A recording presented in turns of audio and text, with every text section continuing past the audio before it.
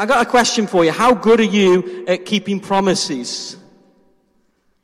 Are you a good promise keeper? 50-50 sometimes?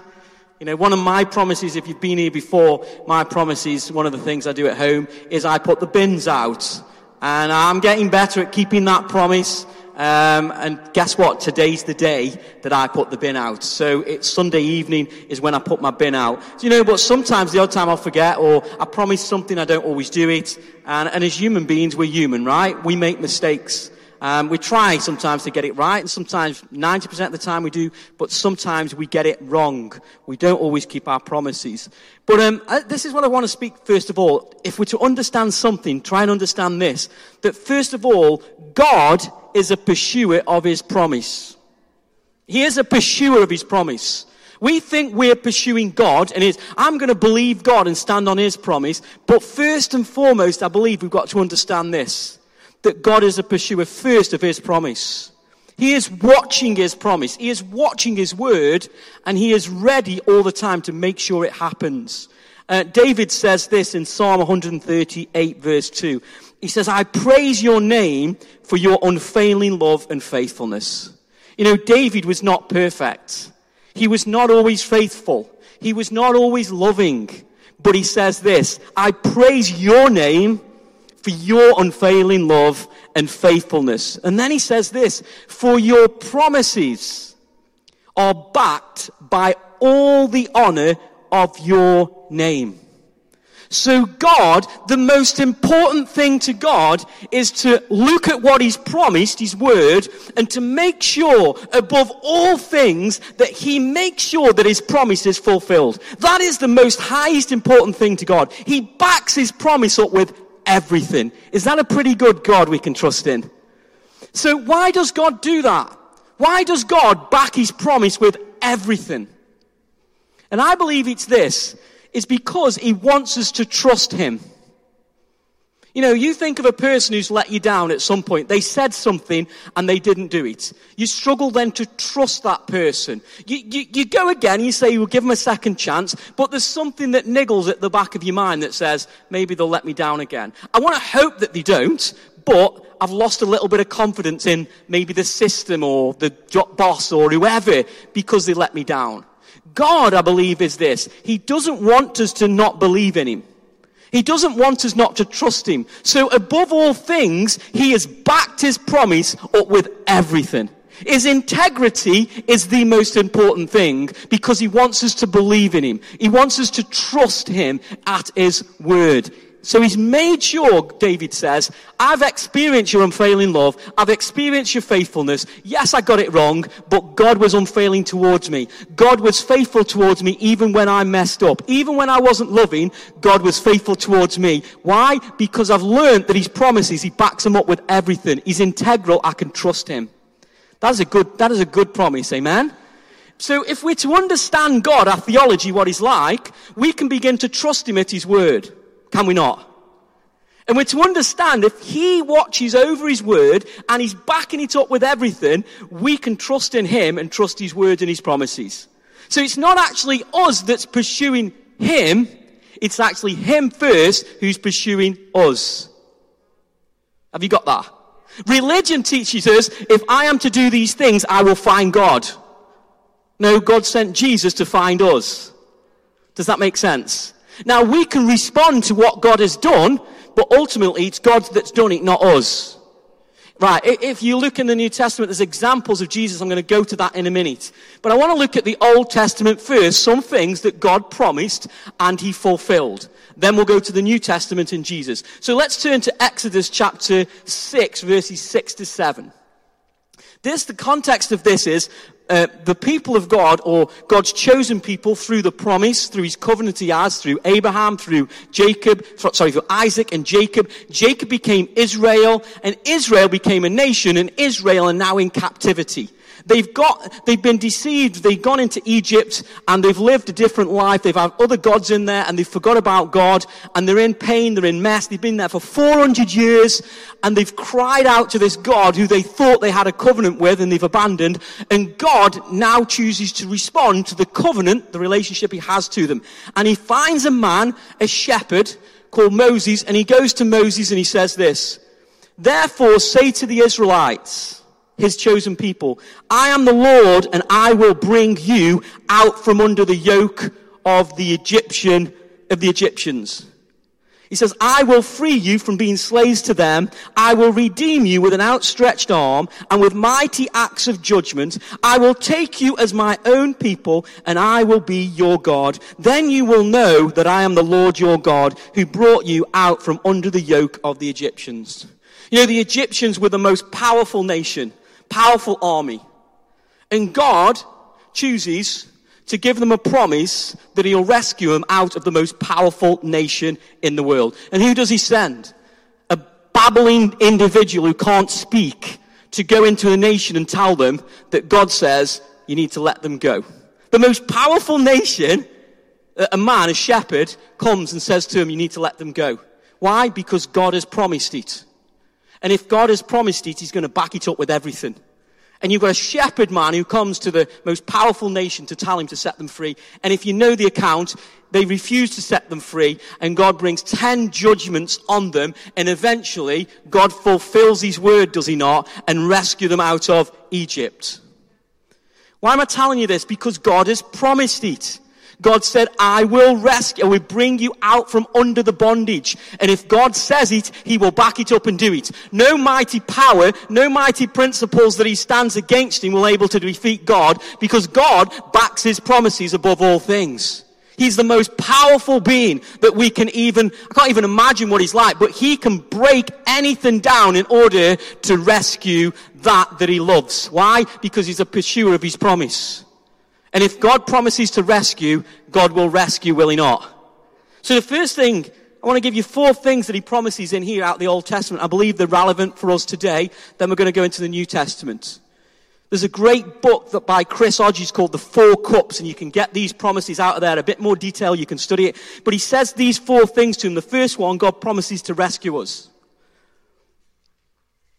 So that's God's promise. There's a nation out here right now who God promises to rescue, does he not? There's an estate, there's a neighbor. There's the alcoholic, there's the depressive, there's the abandoned one, whatever. The divorced person, whatever they've done, God says, I want to rescue them. This is his heart. I want to rescue them.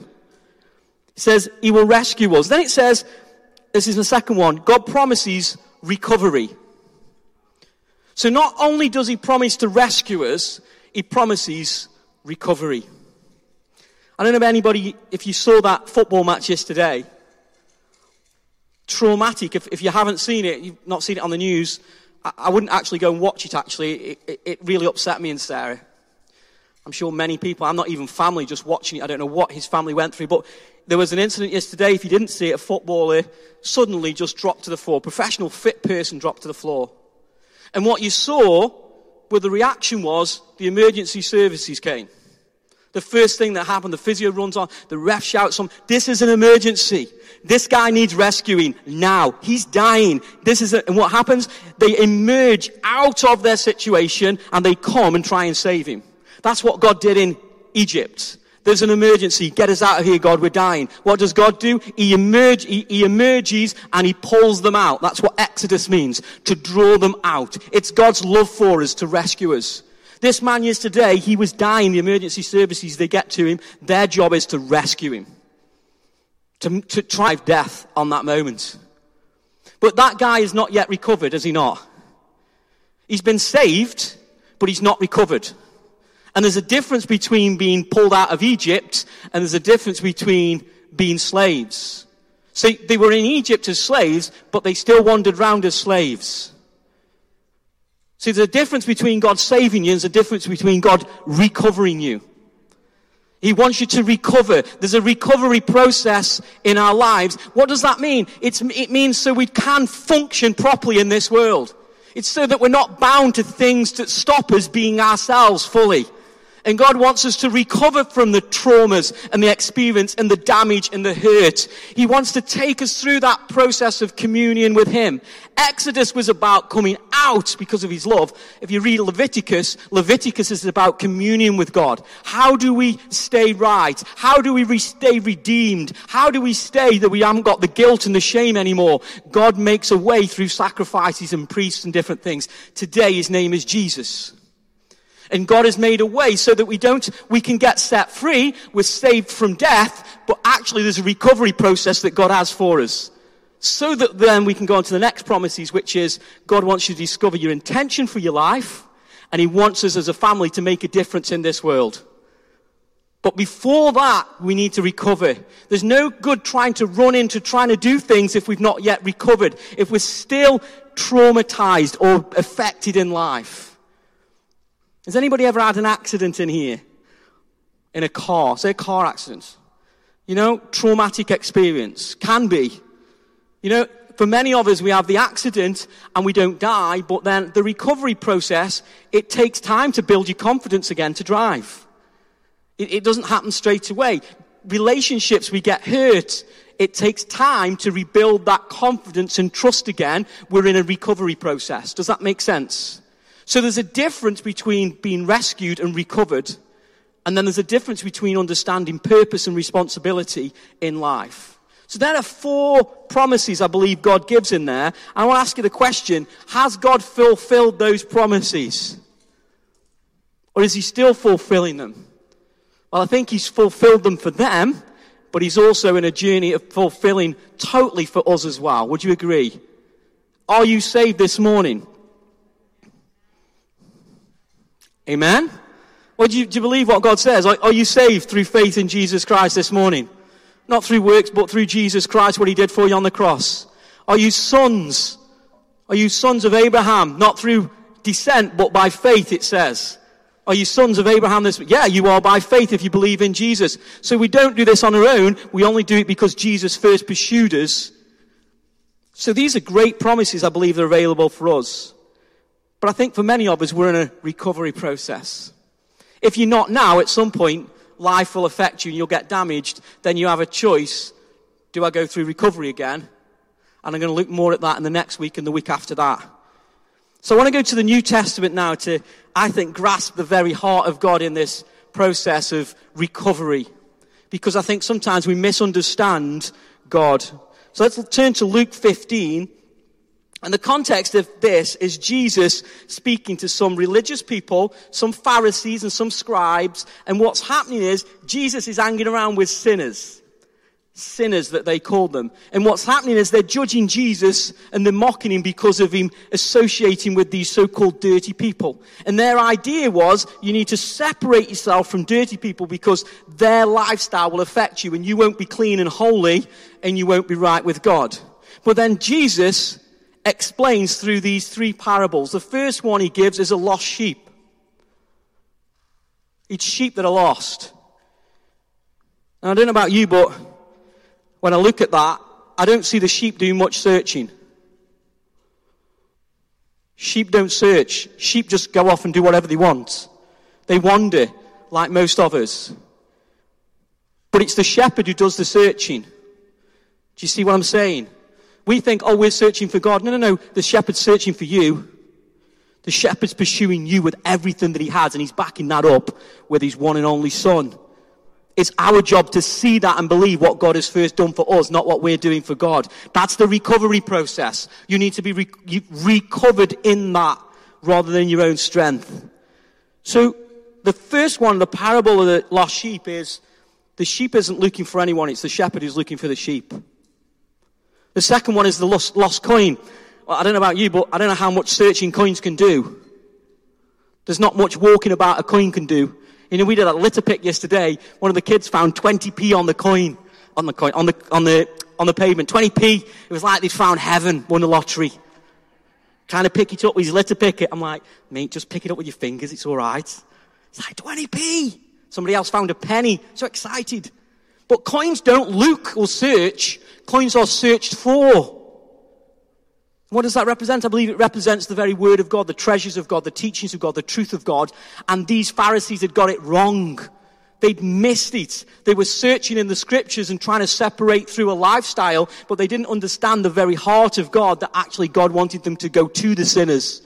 You've missed the scriptures. You've missed the truth. You're not understanding the Father's heart. So he talks about lost sheep, lost coin, and then he goes to the lost son. He's putting some flesh on this to understand this is about people. These are about my people that I love, and you're missing it. Try and grasp my heart. So let's look at Luke 15. Are you still with me? Luke 15, 20 to 24.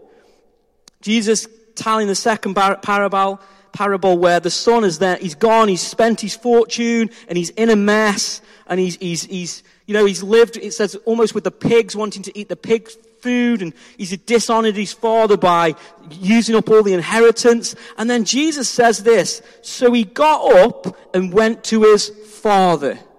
So the son has sinned. He's gone off. He's wasted his father's inheritance. He's dishonored his father. He's dishonored God in how he lives his life. But then Jesus says this, he got up and went to his father. But while he was still a long way off, his father saw him and was filled with compassion for him. He ran to his son, threw his arms around him, and kissed him. This is the Father. This is the God that I believe is looking over his promise and saying, this is what I'm looking for. This is where I want to follow up on my promise, is my love for all people. Not just those who are living a right life, but those who are not living a right life. Those who've messed up. And it says, he threw his arms around him and kissed him. The son said to him, Father, I have sinned against heaven and against you. I am no longer worthy to be called your son. But the father said to his servants, quick, bring the best robe and put it on him. Put a ring on his finger and sandals on his feet. Bring the fattened calf and kill it. Let's have a feast and celebrate, for his son, this son of mine, was dead. He was dead. Now he's been rescued. He was dead. Now he's alive. I lost him, but he's now mine. Now, he's in a recovery process now. He's not yet recovered. He's been saved, but he's not yet recovered. So he says, son of mine was dead and is alive again. He was lost and is found. So they began to celebrate. See, what is the first thing that the father does? He sees him, he runs towards him, and he puts his arms around him. He runs towards him, puts his arms around him. Now, if you understand this culture, if you understand anything about this Jewish culture, if he went and spent his inheritance, he had completely dishonored not only his father, but his community. And the community would have kicked him out and said, you are unclean. You are actually now dead. You're not a part of our community anymore. If he comes back, make sure the community is looking for him, and they shout, dead man walking, apparently they used to shout when he walked back into the community. So the father knows when he comes back, what's going to happen is he's going to get dishonored when he comes back. So the father understands, I need to stop what the enemy is going to do to my son. So he's looking for him. The first thing he does is he runs to him, and he puts his arms around him. Notice he doesn't do this. I can see him coming. Will somebody go get a cloak for him over there? Will somebody go and get something to clean him up before he comes into the house? Anybody got dogs? If you've got a dog, or you've got kids, or you just got someone who's dirty in your house in general, that's usually me, right? What happens, you take the dog a walk, right? And when the dog comes back, you're like, get in the shower. Especially if it's been in fox poo. What do foxes eat? Does anybody tell me? Rabbit poo. That's a good one, Elijah. Or just rabbits in general, not the rabbit poo. Rabbits, right. But I don't know what that stuff stinks of, but it stinks. What do? You don't just let the dog come back in the house and roll him around. No, you pick it up like that. We dump it in the shower, and from a distance we wash it off. Or is that just me? Or you hose it down. Why? Because you don't want your house to get dirty, which is right. Want to keep a clean house. cleanliness, that thing about godliness. We don't want to keep it all right, don't we? Because that's I'm more godly then if it's clean. Can't let the dirty dog in. You know, if it's us, what would we have done? Would we have said, get him in the shower first, then give him a robe? Come on. Is someone like covered in mud and pig poo came to your house tonight? Should we try it? Anybody up for this challenge? Go down Farmer Todd's down the road, jump in the pig poo, go knock on your best mate's house. Are we watching the football? Shut the door on you. Wouldn't they? Now, I know that's kind of playing, a little bit silly there, but the point is this. The Father doesn't behave like that. The Father runs to them. He doesn't say get the best robe first. He wants an intimate relationship. He wants to absorb the pain of the Son. He wants to absorb the very sin and the smile because he doesn't want the community or the enemy to accuse him of things that he's done. He wants to cover him with his love. Do you see what I'm saying? If we don't understand this, we won't understand the purpose, the identity, the making the difference, because we won't recover. He doesn't give him responsibility first. He doesn't say, right, give him the ring. He needs to get back to work and earn his love. He doesn't. He just wants to hold his Son because he loves him. He just wants to embrace him, mud, dirt, pig, dog poo, whatever it looks like. I'm more interested in my Son than I am in what he's done. I don't care what he's done. I care about his home. I'm bothered about him being rescued in my house. Will we do the recovery process after? All I'm bothered about, he comes home. It's coming home. He's coming. The Son is coming home. That's what it's about. It's not about football coming home. It's about the Son coming home. Sorry, cheesy. I had to get it in. Isn't it? The Father's there going, come on! He's coming home! Mud and all, pig poo, the lot, open the door. He's coming home. He's coming. Son is coming home. Why don't we come home then? Why don't we come home sometimes? Because what we've done. Because do we trust in the Father? He says, I'm going to trust, I'll go home because at least one of my Father's servants, at least they get fed and I'll get fed and I'll just go home and be a servant. I'm happy with that. Father's like, no, you're not being a servant. You're a son. You need to know that you're loved and accepted first, not run into servanthood and purpose and responsibility. You just need to know that you're loved. It's about relationship. It's about me embracing you first and covering you in me. Not in the cloak, not in your responsibility. Cover me in you, cover you in me.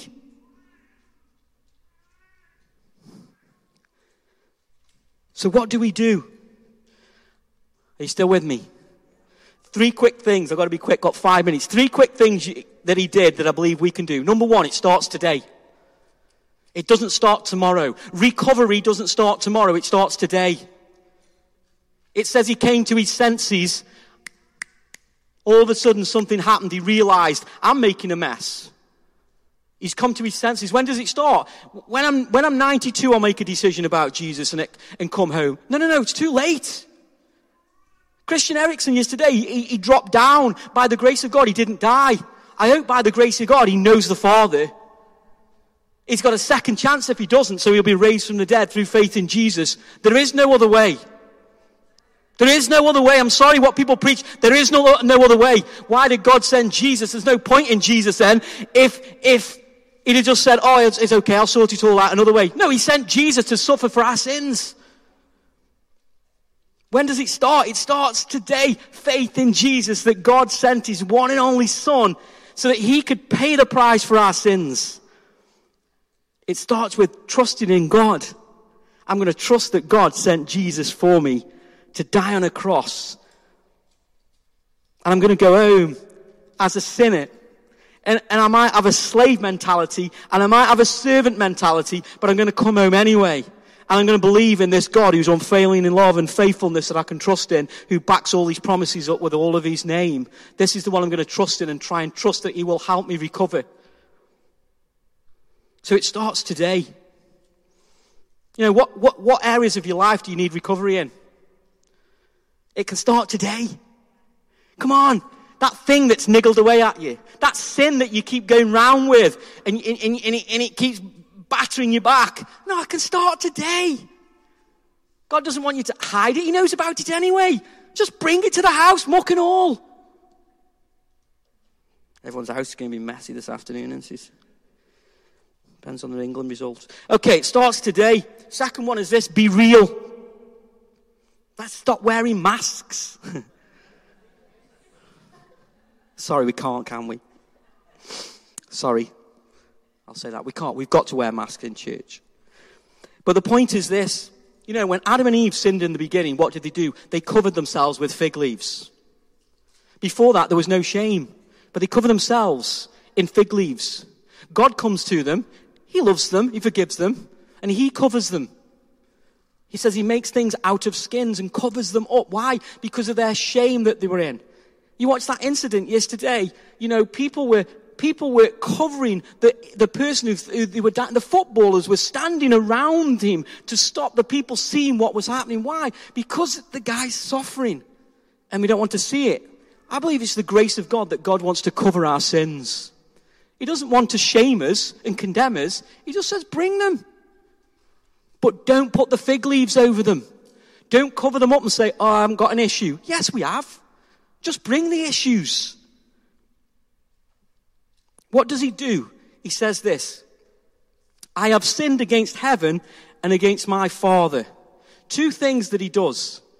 He recognizes his behavior towards God and God's ways and principles that he's not adhered to. And then he recognizes, secondly, that he's actually hurt his Father. It's Jesus' greatest commandment. Love the Lord your God with all your heart and love your neighbor as yourself. Or love those that are around you. It's God's command to do this. He falls short of it and recognizes he's being real. I have not kept this command. I have bodged it up. Adam doesn't do that. Adam in the beginning, he says, this woman Eve, who you gave me, God. Complete shift of responsibility. It's not real. Adam, you chose to do that. No. Eve and you. I don't want the responsibility. Fig leaves. Do you see what I'm saying? Starts today. You've got to be real with where you're at. You've got to be real with your behavior and your attitude. You've got to be real with how you treat people. Because if you're not and you cover it up and say, I haven't done anything, that's not me. They hurt me. Yes, they did. But you're to forgive them like Jesus teaches us. Otherwise, actually, you'll be bound by that unforgiveness. So in other words, you get real with this stuff. And you stop, don't cover it up. But actually, the power is to openly confess it.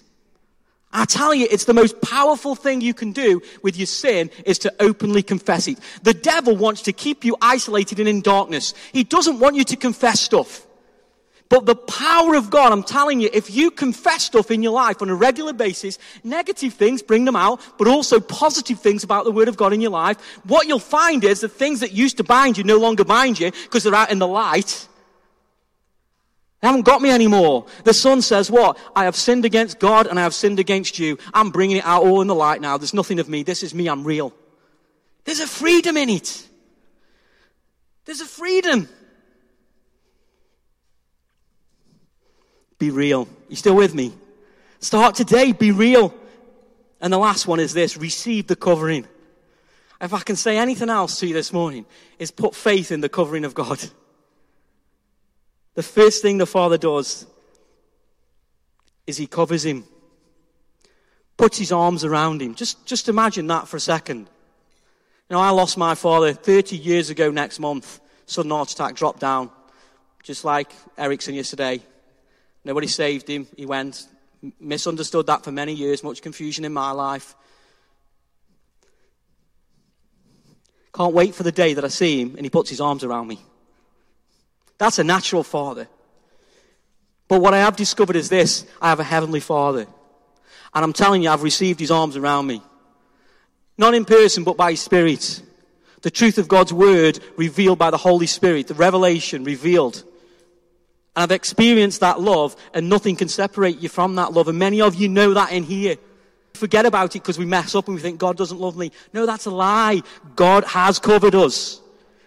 How do we know that? He sent His one and only Son. What does the word cover mean? What does that mean, to cover? Actually, the word in the Hebrew is kafir. Kafir basically means atonement. The word atonement means to put right. So when God covers us, He puts us right. How good's that? Right standing with God through faith in Jesus, you've been made right.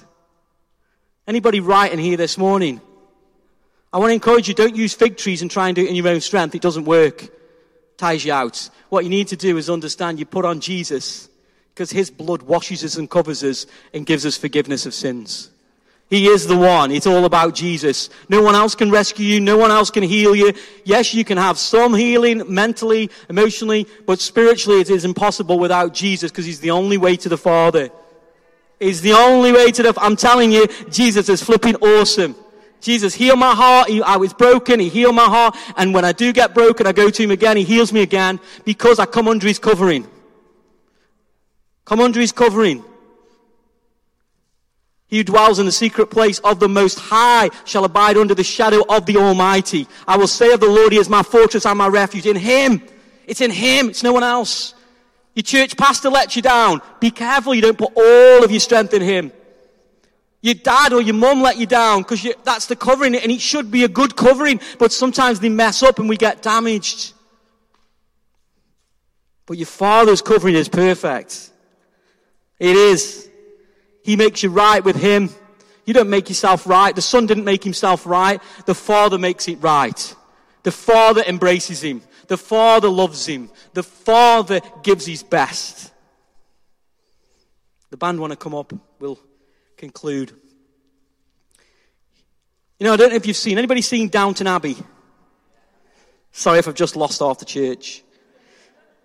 Or if you've ever been to a National Trust, probably even less of you, but been to a National Trust, one of these big houses, and you go into one of these big houses and there's like these grand rooms that you can go onto, there's gold and, you know, leaf everywhere and the fancy rooms, and then you go into the servants' quarter. They're underneath, they're hidden out the way. And the thing with the servants' quarter is they weren't even allowed through the main entrance. They had to go round the back. Why? Because they were servants. They weren't on the same level as the owners. But you know, God doesn't send us round the back door because we're not on the same level. He says, you're coming through my front door. I made a way through you through my front door, not the back door. Stop trying to creep round the back because you think you're not good enough. Ring the doorbell. Come in.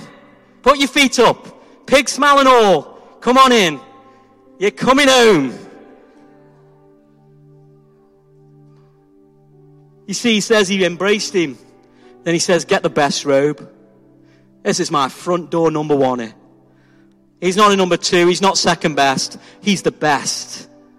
Why? Because I sent my Son for him. Because I'm a pursuer of my promise. And what I've promised, I will fulfill and back it up. If I said I'll rescue them, I'll rescue them. I'll raise them from the dead. If I'll recover them, I'll recover them and make them right with me. They are my redeemed through faith in Jesus this morning. I want to encourage you. Start today. Be real. And receive God's covering. Allow the Holy Spirit maybe to restore some things in your life that have been damaged because you've been under wrong covering or you've been in relationships that have hurt you. I believe God wants to bring you under His covering and restore you. That's what He did with me, and I know He does with many people if we'll trust Him and come to Him. I want us to pray, and we're going to sing a song. And the song talks about, you know, who I am, and the Son sets us free. I want to encourage you this morning, or if you're listening online at another time, that you can come to the Father. The Father can heal you, build you back up, and begin to restore you so that you are the best you that you can be.